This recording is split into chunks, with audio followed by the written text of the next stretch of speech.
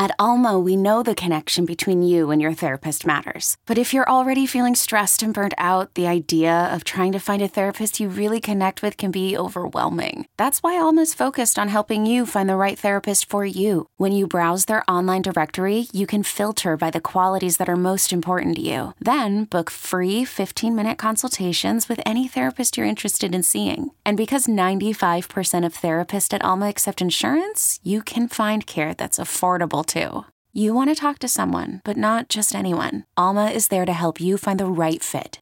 Visit helloalma.com/therapy30 to schedule a free consultation today. That's helloalma.com/therapy30. C13 Originals.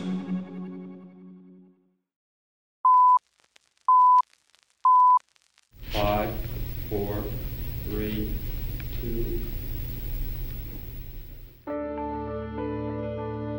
At 9 p.m. Eastern Time on the winter Wednesday of January 11th, 1989, Ronald Reagan, less than a month shy of his 78th birthday, sat down to deliver his 34th and final Oval Office speech to the American people, a farewell address.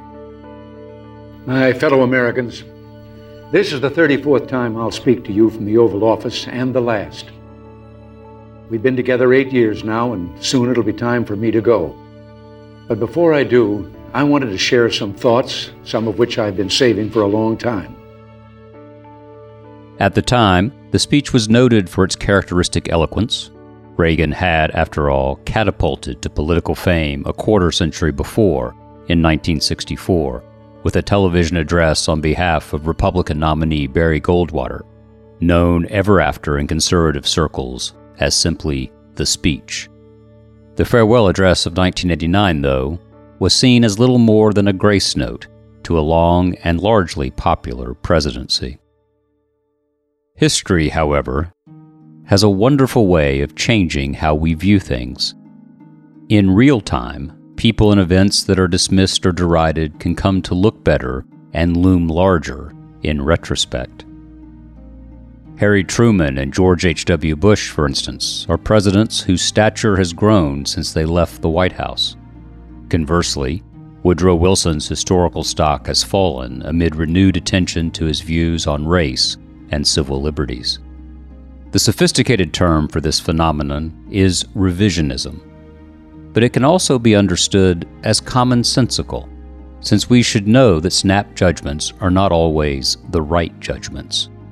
Humility, too, ought to teach us that there's always more to learn, and the past, as Samuel Taylor Coleridge once wrote, can serve as a lantern on the stern, shedding light on the route we've traveled. I've spoken of the shining city all my political life, but I don't know if I ever quite communicated what I saw when I said it. But in my mind, it was a tall, proud city built on rocks stronger than oceans, windswept, God-blessed, and teeming with people of all kinds living in harmony and peace. A city with free ports that hummed with commerce and creativity. And if there had to be city walls, the walls had doors, and the doors were open to anyone with the will and the heart to get here. That's how I saw it and see it still. I'm John Meacham, and this is It Was Said, Episode 5, Ronald Reagan's Farewell Address.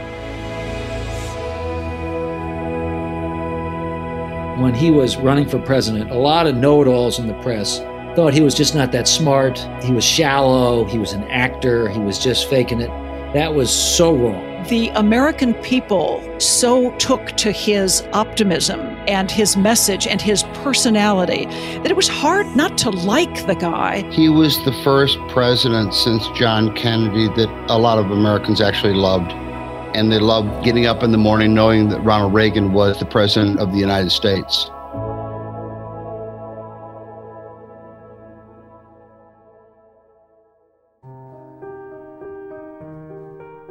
Given the 45th president's persistent anti-immigration posture and policies, the Reagan farewell address deserves reconsideration and merits elevation, I believe, to the ranks of the closing words of George Washington, who warned against foreign entanglements and the destructive spirit of party, and of Dwight Eisenhower, who advised Americans to beware of the military-industrial complex. To begin with, the Reagan speech is reflective and honest about the nature of the presidency, about what it's really like to sit behind that desk. And after all, reflection and candor are in vanishingly short supply in the life of the incumbent president. Reagan told the country, "One of the things about the presidency is that you're always somewhat apart." You spend a lot of time going by too fast in a car someone else is driving and seeing the people through tinted glass, the parents holding up a child and the wave you saw too late and couldn't return. And so many times I wanted to stop and reach out from behind the glass and connect. Well, maybe I can do a little of that tonight. By acknowledging the distance between the people and the powerful, Reagan closed it, bringing his listeners into his orbit in rather the way his old hero Franklin Roosevelt used to do with his fireside chats. Neither Reagan nor FDR turned red in the face or bullied or blustered. They spoke to us neighbor to neighbor, affirming the nature of self-government. And Reagan's speech is modest, determinedly so. I've been asked if I have any regrets. Well, I do. The deficit is one. I've been talking a great deal about that lately, but tonight isn't for arguments, and I'm going to hold my tongue. But in observation, I've had my share of victories in the Congress, but what few people noticed is that I never won anything you didn't win for me. They never saw my troops. They never saw Reagan's regiments, the American people. You won every battle with every call you made and letter you wrote demanding action. No, I alone can fix it for the Gipper.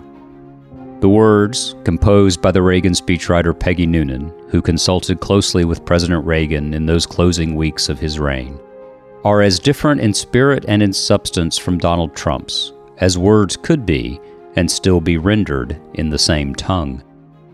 Reagan invoked the Puritan John Winthrop, who in 1630 drew on Jesus' Sermon on the Mount when speaking of America as a city upon a hill.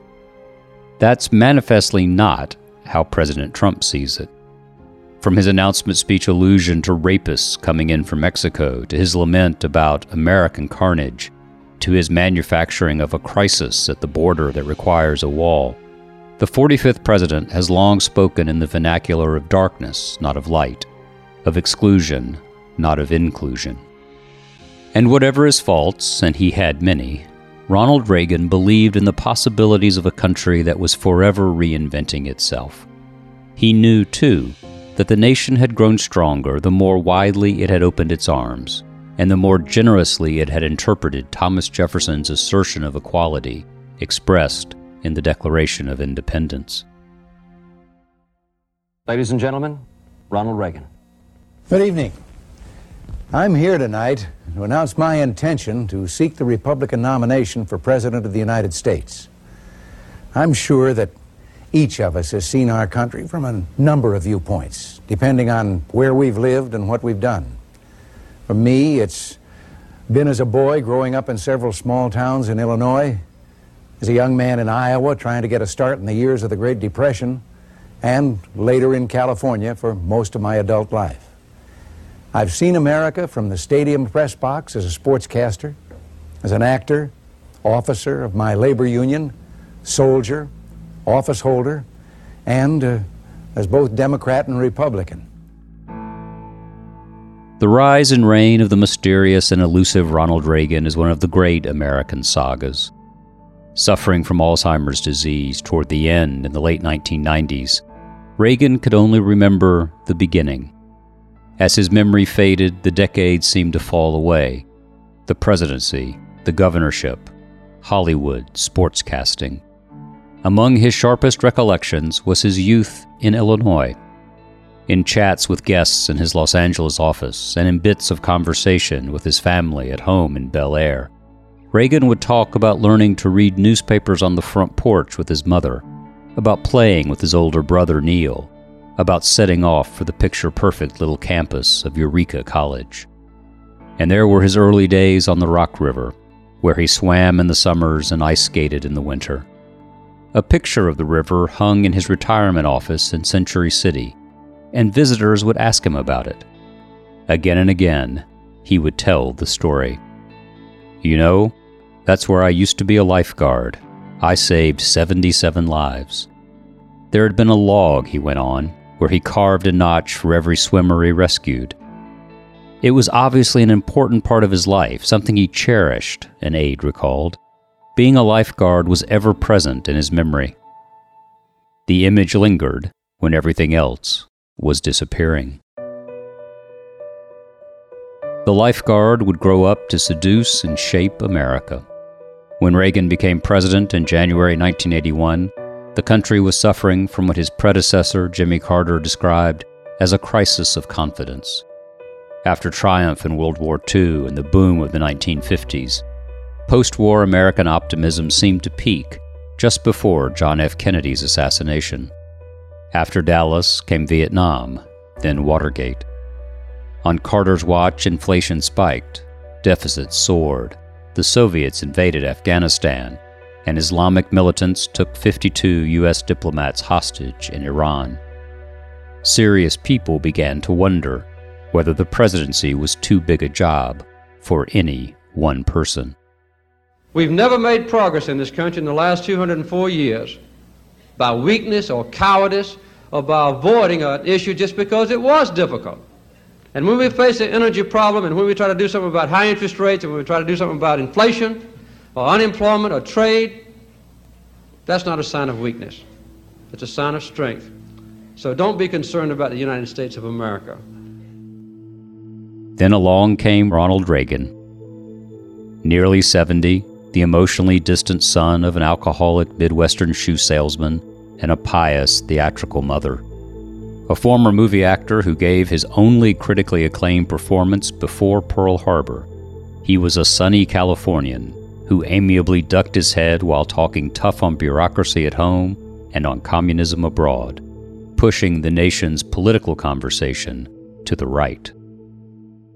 We must put an end to the arrogance of a federal establishment which accepts no blame for our condition, cannot be relied upon to give us a fair estimate of our situation, and utterly refuses to live within its means. I will not accept the supposed wisdom which has it that the federal bureaucracy has become so powerful that it can no longer be changed or controlled by any administration. As president, I would use every power at my command to make the federal establishment respond to the will and the collective wishes of the people. We must force the entire federal bureaucracy to live in the real world of reduced spending, streamlined function, and accountability to the people it serves.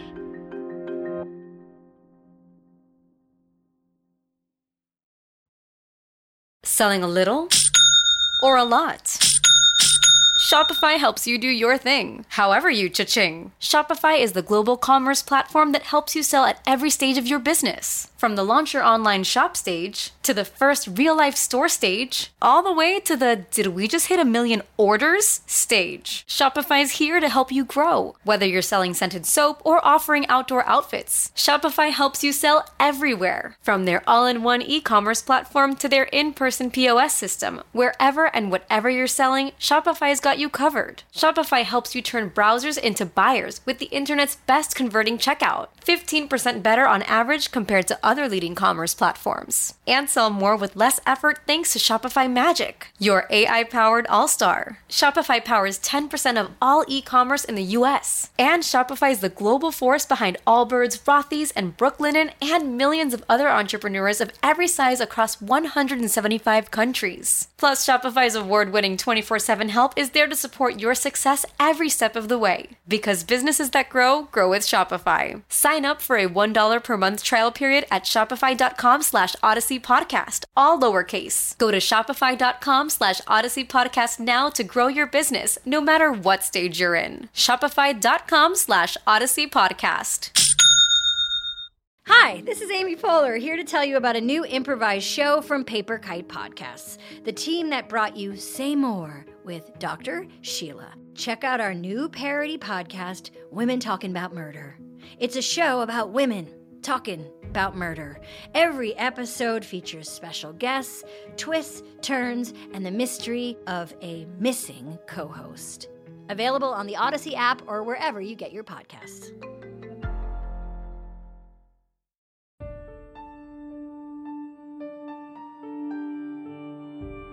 In the White House, Reagan proved a maddeningly contradictory figure. An eloquent advocate of traditional values, he divorced his first wife and was often estranged from his children. A fierce advocate of balanced budgets, he never proposed one. A dedicated anti-communist, he reached out to the Soviet Union and helped end the Cold War. An icon of buttoned-down morality, he led an administration beleaguered by scandals. A man capable of nuanced thinking, he strongly believed in Armageddon. Do you ever get the feeling sometimes that if we don't do it now, if we let this be another Sodom and Gomorrah, that maybe we might be the generation that sees Armageddon? He mangled facts, caricatured welfare recipients, opened his 1980 presidential campaign in Philadelphia, Mississippi, in the county where 3 civil rights workers had been murdered for trying to overthrow Jim Crow, presided over a dark recession in 1982-83, seemed uncaring about the emerging HIV/AIDS crisis, and, in the Iran-Contra scandal, came perilously close to, and may have committed, impeachable offenses. My fellow Americans, I've thought long and often about how to explain to you what I intended to accomplish. But I respect you too much to make excuses. The fact of the matter is that there's nothing I can say that will make the situation right. I was stubborn in my pursuit of a policy that went astray. Reagan then should have been a divisive politician, a man about whom the nation was closely and bitterly split. And while many people were consistently critical of him, Reagan still left office with a 63% approval rating. The roots of our own age's attack politics and ideological divisions lie in the Reagan years, yet the man himself seemed to dwell just above the arena, escaping widespread political enmity. What was his secret? His personal gifts were enormous and helped smooth the rough edges of his rhetoric and of his policies. I look back and think that as a reporter, I will never again cover a presidential candidate who won 44 states in his first election, 49 in his re-election. This is the longtime ABC News correspondent, Ann Compton. Ronald Reagan told us after his birthday, after his second inaugural, we said, Mr. President, what would you like for your birthday? He said, Minnesota would be nice, the one state he lost. The American people so took to his optimism and his message and his personality that it was hard for reporters not to like the guy on a very personal level. Ronald Reagan, on a one-on-one basis, was incredibly generous, and not only to strangers, he would write them checks when he had heard of a hard luck case. I lay in a hospital bed on one of the busiest days of Ronald Reagan's presidency. The American embassy in Beirut had been blown up, our CIA section wiped out. And I'm lying in a hospital bed in Washington, D.C., watching all of this on television, and the phone rings. And it's President Reagan saying, congratulations on the birth of your little daughter. And then I couldn't get him off the phone. There was a sense that he seemed to enjoy personal contact, whether it's the press or the general public. Reagan was witty, eloquent, and bold. Wheeled into the operating room after being shot in the chest on March 30th, 1981, the president looked up at the doctors and murmured, "Please tell me you're all Republicans." Coming to after the surgery, he whispered to Nancy, "Honey, I forgot to duck." At the Brandenburg Gate in 1987, he stood in the heart of divided Berlin and cried, Mr. Gorbachev, open this gate.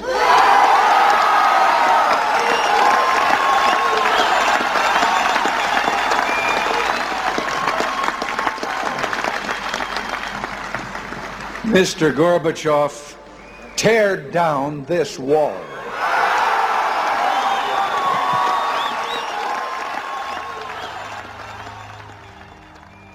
And eventually, it was gone. When he left the presidency in 1989, the Soviet Union was on its way to what Reagan had called the ash heap of history. The American economy, though riven with deficits, hummed. He felt more at home in the White House than any president since FDR. His uncommon public grace and mastery of television, in which he had made his living long before he entered politics, largely redefined the role of chief executive. People ask how I feel about leaving, and the fact is, parting is such sweet sorrow. The sweet part is California and the ranch and freedom. The sorrow, the goodbyes, of course, and leaving this beautiful place. You know, down the hall and up the stairs from this office is the part of the White House where the president and his family live. There are a few favorite windows I have up there that I like to stand and look out of early in the morning. The view is over the grounds here to the Washington Monument, and then the Mall, and the Jefferson Memorial. But on mornings when the humidity is low, you can see past the Jefferson to the river, the Potomac, and the Virginia shore. Someone said that's the view Lincoln had when he saw the smoke rising from the Battle of Bull Run. Well, I see more prosaic things. The grass on the banks, the morning traffic as people make their way to work, now and then a sailboat on the river. I've been thinking a bit at that window. I've been reflecting on what the past 8 years have meant and mean. And the image that comes to mind like a refrain is a nautical one. A small story about a big ship and a refugee and a sailor. It was back in the early 80s, at the height of the boat people, and the sailor was hard at work on the carrier Midway, which was patrolling the South China Sea. The sailor, like most American servicemen, was young, smart, and fiercely observant. The crew spied on the horizon a leaky little boat, and crammed inside were refugees from Indochina hoping to get to America. The Midway sent a small launch to bring them to the ship in safety. As the refugees made their way through the choppy seas, one spied the sailor on deck and stood up and called out to him. He yelled, "Hello, American sailor. Hello, freedom man." A small moment with a big meaning. A moment the sailor who wrote it in a letter couldn't get out of his mind. And when I saw it, neither could I. There was a fascinating switch in the, quote, elite view of Reagan. In 1980, when he was running for president, a lot of know-it-alls in the press, and I include myself in this, thought he was a Dumkov, that he was just not that smart, he wasn't clever, he was shallow, he was an actor, he was just faking it. That was so wrong. This is the journalist, author, and historian, Evan Thomas. And it was fascinating to watch the press come around. They did, in 1980, they wrote a lot of stories about his verbal gaffes and how he made things up and his little slips. And there was a kind of sniggering and conceited laughter towards Reagan. The journalists soon had egg on their faces because it turned out that, for one thing, he was inspirational. The country really listened to him. And he was inspirational at a time when the country needed him. In the early 80s, we were in a really bad recession. Inflation was high, unemployment was high, the country was in a bad way, and we'd sort of lost our sense of purpose. The Iran hostage crisis was going on, and he had this way of lifting up Americans. And the press, it took him a while, it took me a while, but the so-called elite press, somewhat grudgingly, got it. The audience loved him. Even his foes conceded his charm. His political strength, however, came from more than theatrics. For all his tough guy, go ahead, make my day rhetoric, Reagan was far more of a pragmatist than either his fans or his critics liked to acknowledge. His words were stark, his deeds less so. In part, this can be traced to one of the little-noticed eras of his long life, his years as president of the Screen Actors Guild in Hollywood, where, like all good union negotiators, he learned to make expansive, even excessive opening bids, knowing that in the end, he would have to make a deal for less than what he had initially asked for. And so the Soviet Union was an evil empire in 1983. By 1986, Reagan at Reykjavik would consider eliminating all nuclear weapons if he could keep his beloved, yet impractical, Star Wars space shield. And by 1987, he had signed the first genuine arms reduction treaty in Cold War history. The old SAG president had gotten the contract he wanted. Common sense also told us that to preserve the peace, we'd have to become strong again after years of weakness and confusion. So we rebuilt our defenses, and this new year, we toasted the new peacefulness around the globe. Not only have the superpowers actually begun to reduce their stockpiles of nuclear weapons, and hope for even more progress is bright, but the regional conflicts that rack the globe are also beginning to cease.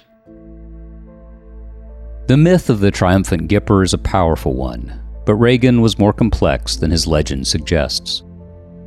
The man on horseback who rode to the rescue of a dispirited country started out as a shy child. The Manichaean Cold Warrior was driven by a sentimental yearning for peace. The captivating charmer in public had little interest in the lives of other people and almost no close friends. You know, when he talks about in the farewell address about going by in a car and catching a child waving to him and too late to do something about it, I immediately thought about his days sitting in the train going across America as he was giving his speeches for GE. This is the author and historian, Craig Shirley. When he signed the contract with GE, there was a portion in there which said he did not have to fly. He was a white-knuckle flyer his whole life. And as a matter of fact, he didn't fly for maybe almost 20 years, from 1945 to 1965, I believe. He was on a bond drive during World War II, and there was a plane load full of Hollywood actors and actresses, and they were landing in Chicago, and there was a terrible snowstorm, and they barely landed. He crawled out and kissed the ground and swore off flying. This was such an important development because it gave him time that he otherwise wouldn't have had. Because on those long, lonely train trips, as he was speaking at GE factories in Syracuse or Batavia or Buffalo or Boston or all across the country, he took steamer trunks with him full of books and articles, and he would get a private compartment. He didn't go to the club car and knock back drinks with the other businessmen. He'd get a private car, and he would be there by himself for maybe 3-4 days on end as the train went its way across the country. And I think part of being on those trains was kind of a lonely experience, but also it was very, very a deepening experience. And I think also traveling across the length and width of America, he came to understand, especially the West, what freedom really meant to the American psyche. It was spiritual. The real Reagan was a romantic at heart. He saw the world as a cosmic struggle between good and evil, but he did not think it would all end in doom and destruction. Quite the opposite. He fervently held that everything would turn out for the best, and that he was destined to make it so. I think he was the first president since John Kennedy that a lot of Americans actually loved. And they loved getting up in the morning knowing that Ronald Reagan was the president of the United States. And there aren't many presidents who have that effect on the American psyche. I think certainly FDR, John Kennedy, and Reagan. And going forward, I think there were some people who felt that way about President Obama. But these men are few and far between. They touch a fiber. They touch, for lack of a better phrase, the soul of America. They touch the psyche. And I think what strings all these men together is that they're all romantics. And I think most people, most Americans are still romantics, and they believe that America is a great country because America is a good country. The boy who had been a lifeguard in the 1920s became the man who believed he would save the world from both totalitarianism and nuclear war. He thought he could, by personal persuasion, convince Moscow that it was on the wrong side of history. He would talk of taking a Soviet prime minister on a helicopter tour over the Republic, pointing out the backyard swimming pools and second cars and boats in ordinary Americans' driveways. Reagan would say wistfully, If I can just get through to him about the difference between our two systems, I really think we could see big changes in the Soviet Union. There it all was, in that single bit of fantasy, a starring role and a dream of saving the world.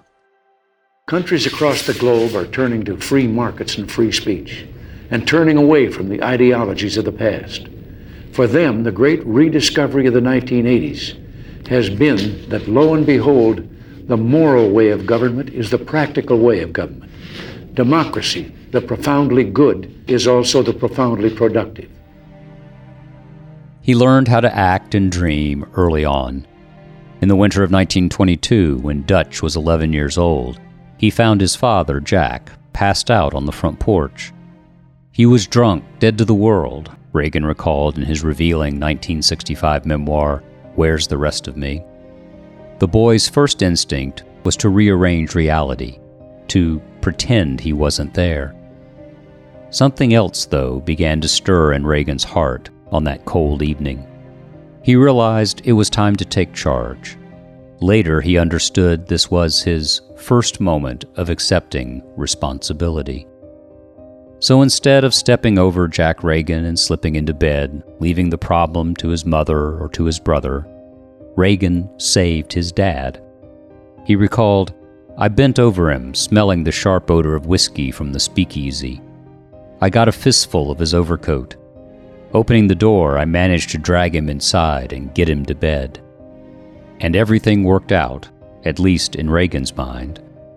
In a few days, he recalled, Jack was the bluff, hearty man I knew and loved and will always remember. Confronted by a chaotic childhood, Reagan sought refuge in a world of legendary exploits. This is not uncommon in the boyhoods of great men. Winston Churchill, long and painfully ignored by his parents, constructed an elaborate imaginary life as he grew up. The future British Prime Minister collected thousands of toy soldiers and devoured stories of great English military heroes. The young Reagan voraciously read Edgar Rice Burroughs' Tales of Adventure in Outer Space. Seeking order, Reagan also joined his mother's church, the Disciples of Christ.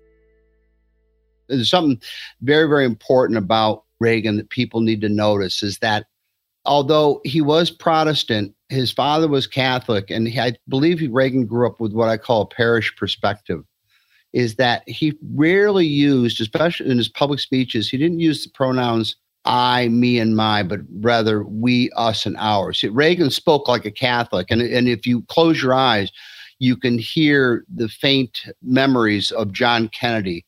This government, your government, our government. It was never my administration, my cabinet, my military. It was never first person. And Reagan, in his speech, even when he does get into kind of self-congratulatory, is still, there's kind of a modest thing where he talks about the Reagan Revolution. He said, well, they call it that. I'll accept that. But you could see that he was kind of uncomfortable with it.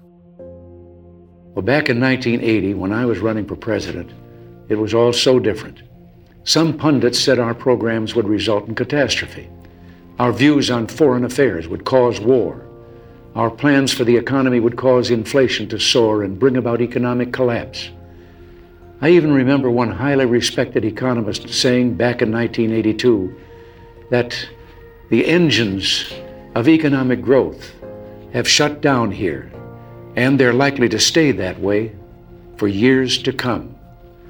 Well, he and the other opinion leaders were wrong. The fact is, what they called radical was really right. What they called dangerous was just desperately needed. And in all of that time, I won a nickname, the Great Communicator. But I never thought it was my style or the words I used that made a difference. It was the content. I wasn't a great communicator, but I communicated great things. And they didn't spring full bloom from my brow. They came from the heart of a great nation, from our experience, our wisdom, and our belief in the principles that have guided us for 2 centuries. They called it the Reagan Revolution. Well, I'll accept that. But for me, it always seemed more like the great rediscovery, a rediscovery of our values and our common sense. Like any great speaker, Reagan was effective in part due to his delivery. A theatrical instinct which predated his acting career, originating with his mother, who was an organizer of readings and performances in Illinois. She urged him to declaim a speech one night before the local crowd, but the shy Dutch was reluctant. Another streak in his character, his competitiveness, pushed him forward. My brother had already given several and been a hit, Reagan recalled, so he would do it too. Summoning up my courage, I walked up to the stage that night, cleared my throat, and made my theatrical debut, Reagan recalled. I don't remember what I said, but I'll never forget the response. People laughed and applauded. Suddenly, a new world opened before him. On stage, Jack's drinking didn't matter, and Reagan's shyness, born of nearsightedness and his family's frequent moves, melted away in the warmth of the audience's approval. That was a new experience for me, and I liked it, Reagan said. For a kid suffering childhood pangs of insecurity, the applause was music. He would spend the rest of his long life seeking to hear just those notes, first in Hollywood, and then from Orange County to Red Square.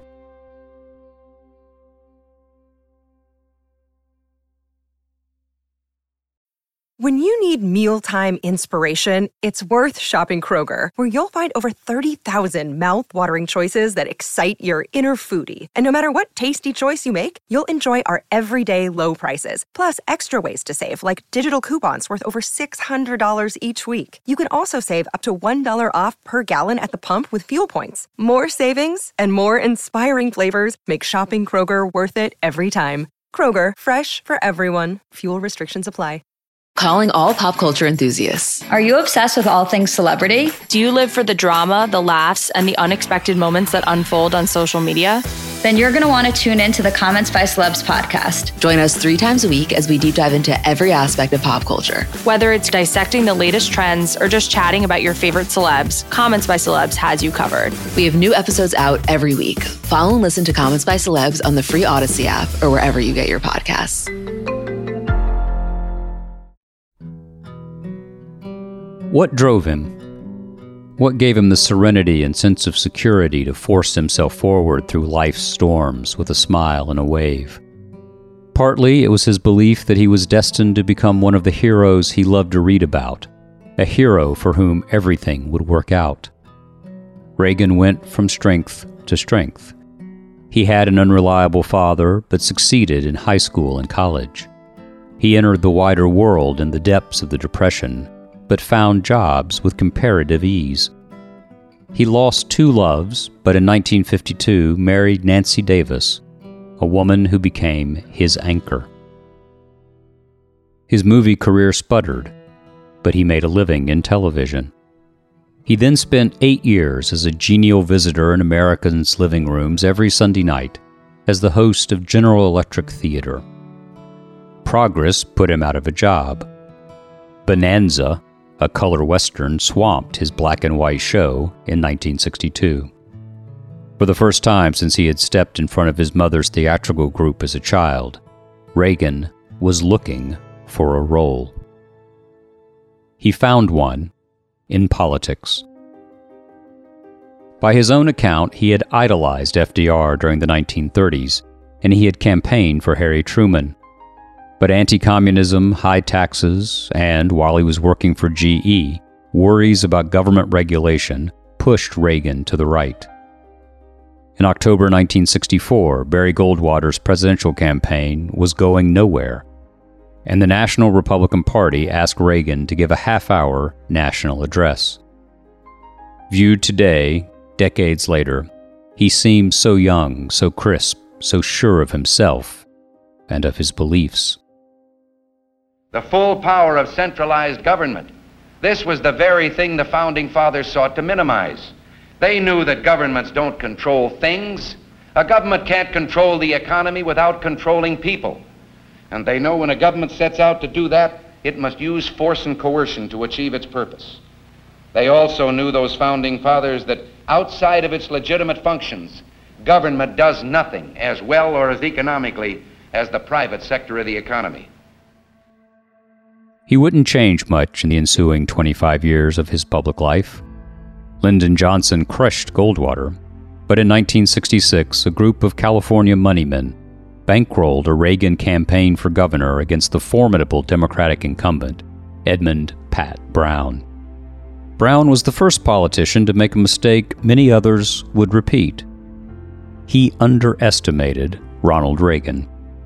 The Gipper, he couldn't resist adopting his screen persona from Knute Rockne, All-American, was an emblem and an architect of a new force in American politics, the rise of the suburban conservatives.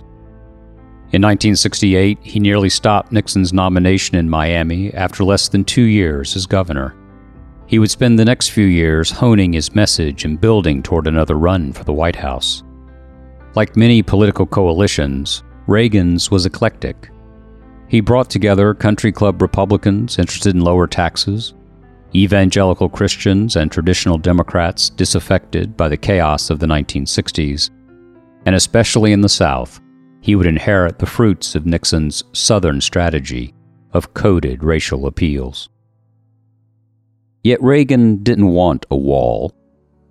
He believed in America as a refuge for those seeking to escape the Iron Curtain. He was about hope, not fear. And that's another reason the farewell address should be more widely appreciated. It's a kind of final testament of an American president who had a genuine faith in the future. Reagan was a practical man, and he knew, as he put it, because we're a great nation, our challenges seem complex. It will always be this way. But as long as we remember our first principles and believe in ourselves, the future will be ours. Or so we can hope. His last words on that long ago Wednesday bear hearing and pondering. And that's about all I have to say tonight, except for one thing. The past few days, when I've been at that window upstairs, I've thought a bit of the shining city upon a hill. The phrase comes from John Winthrop, who wrote it to describe the America he imagined. What he imagined was important because he was an early pilgrim, an early freedom man. He journeyed here on what today we'd call a little wooden boat. And like the other pilgrims, he was looking for a home that would be free. I've spoken of the shining city all my political life, but I don't know if I ever quite communicated what I saw when I said it. But in my mind, it was a tall, proud city built on rocks stronger than oceans, windswept, God-blessed, and teeming with people of all kinds living in harmony and peace. A city with free ports that hummed with commerce and creativity. And if there had to be city walls, the walls had doors, and the doors were open to anyone with the will and the heart to get here. That's how I saw it and see it still. And how stands the city on this winter night? More prosperous, more secure, and happier than it was 8 years ago. But more than that, after 200 years, 2 centuries, she still stands strong and true on the granite ridge, and her glow is held steady, no matter what storm. And she's still a beacon, still a magnet for all who must have freedom, for all the pilgrims from all the lost places who are hurtling through the darkness toward home. They hurtled through that darkness even now. Reagan would have us light the lamp and open our arms, for that's what cities on a hill do.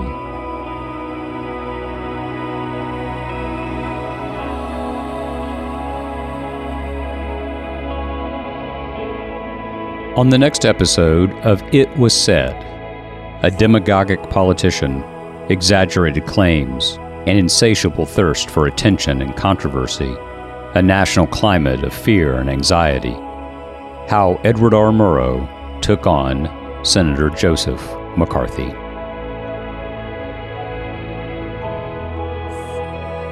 Thank you for listening to It Was Said, a creation and production of C13 Originals, a division of Cadence 13 in association with History. Executive produced by me, John Meacham, and Chris Corcoran. Directed by Lloyd Lockridge. Edited, produced, engineered, and mastered by Chris Basil, with production support and research by Bill Schultz and John McDermott, and research assistance by Ian Mont. Creative consultation by Eli Lehrer and Jesse Katz. Graphic design, marketing, and publicity by Josephina Francis, Kirk Courtney, and Hilary Schuff. Our theme song is I Can Almost See You by Hammock, and our closing credits song is Light by Michael Kiwanuka.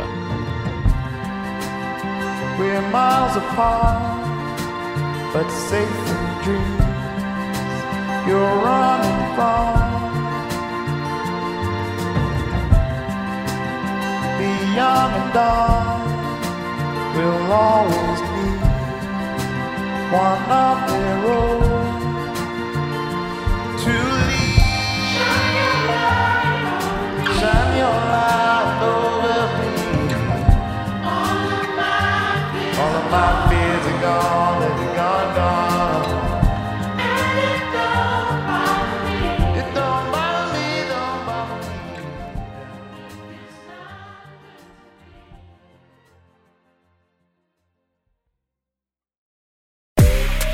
It's Sophia Franklin, and if you don't already know, listen up.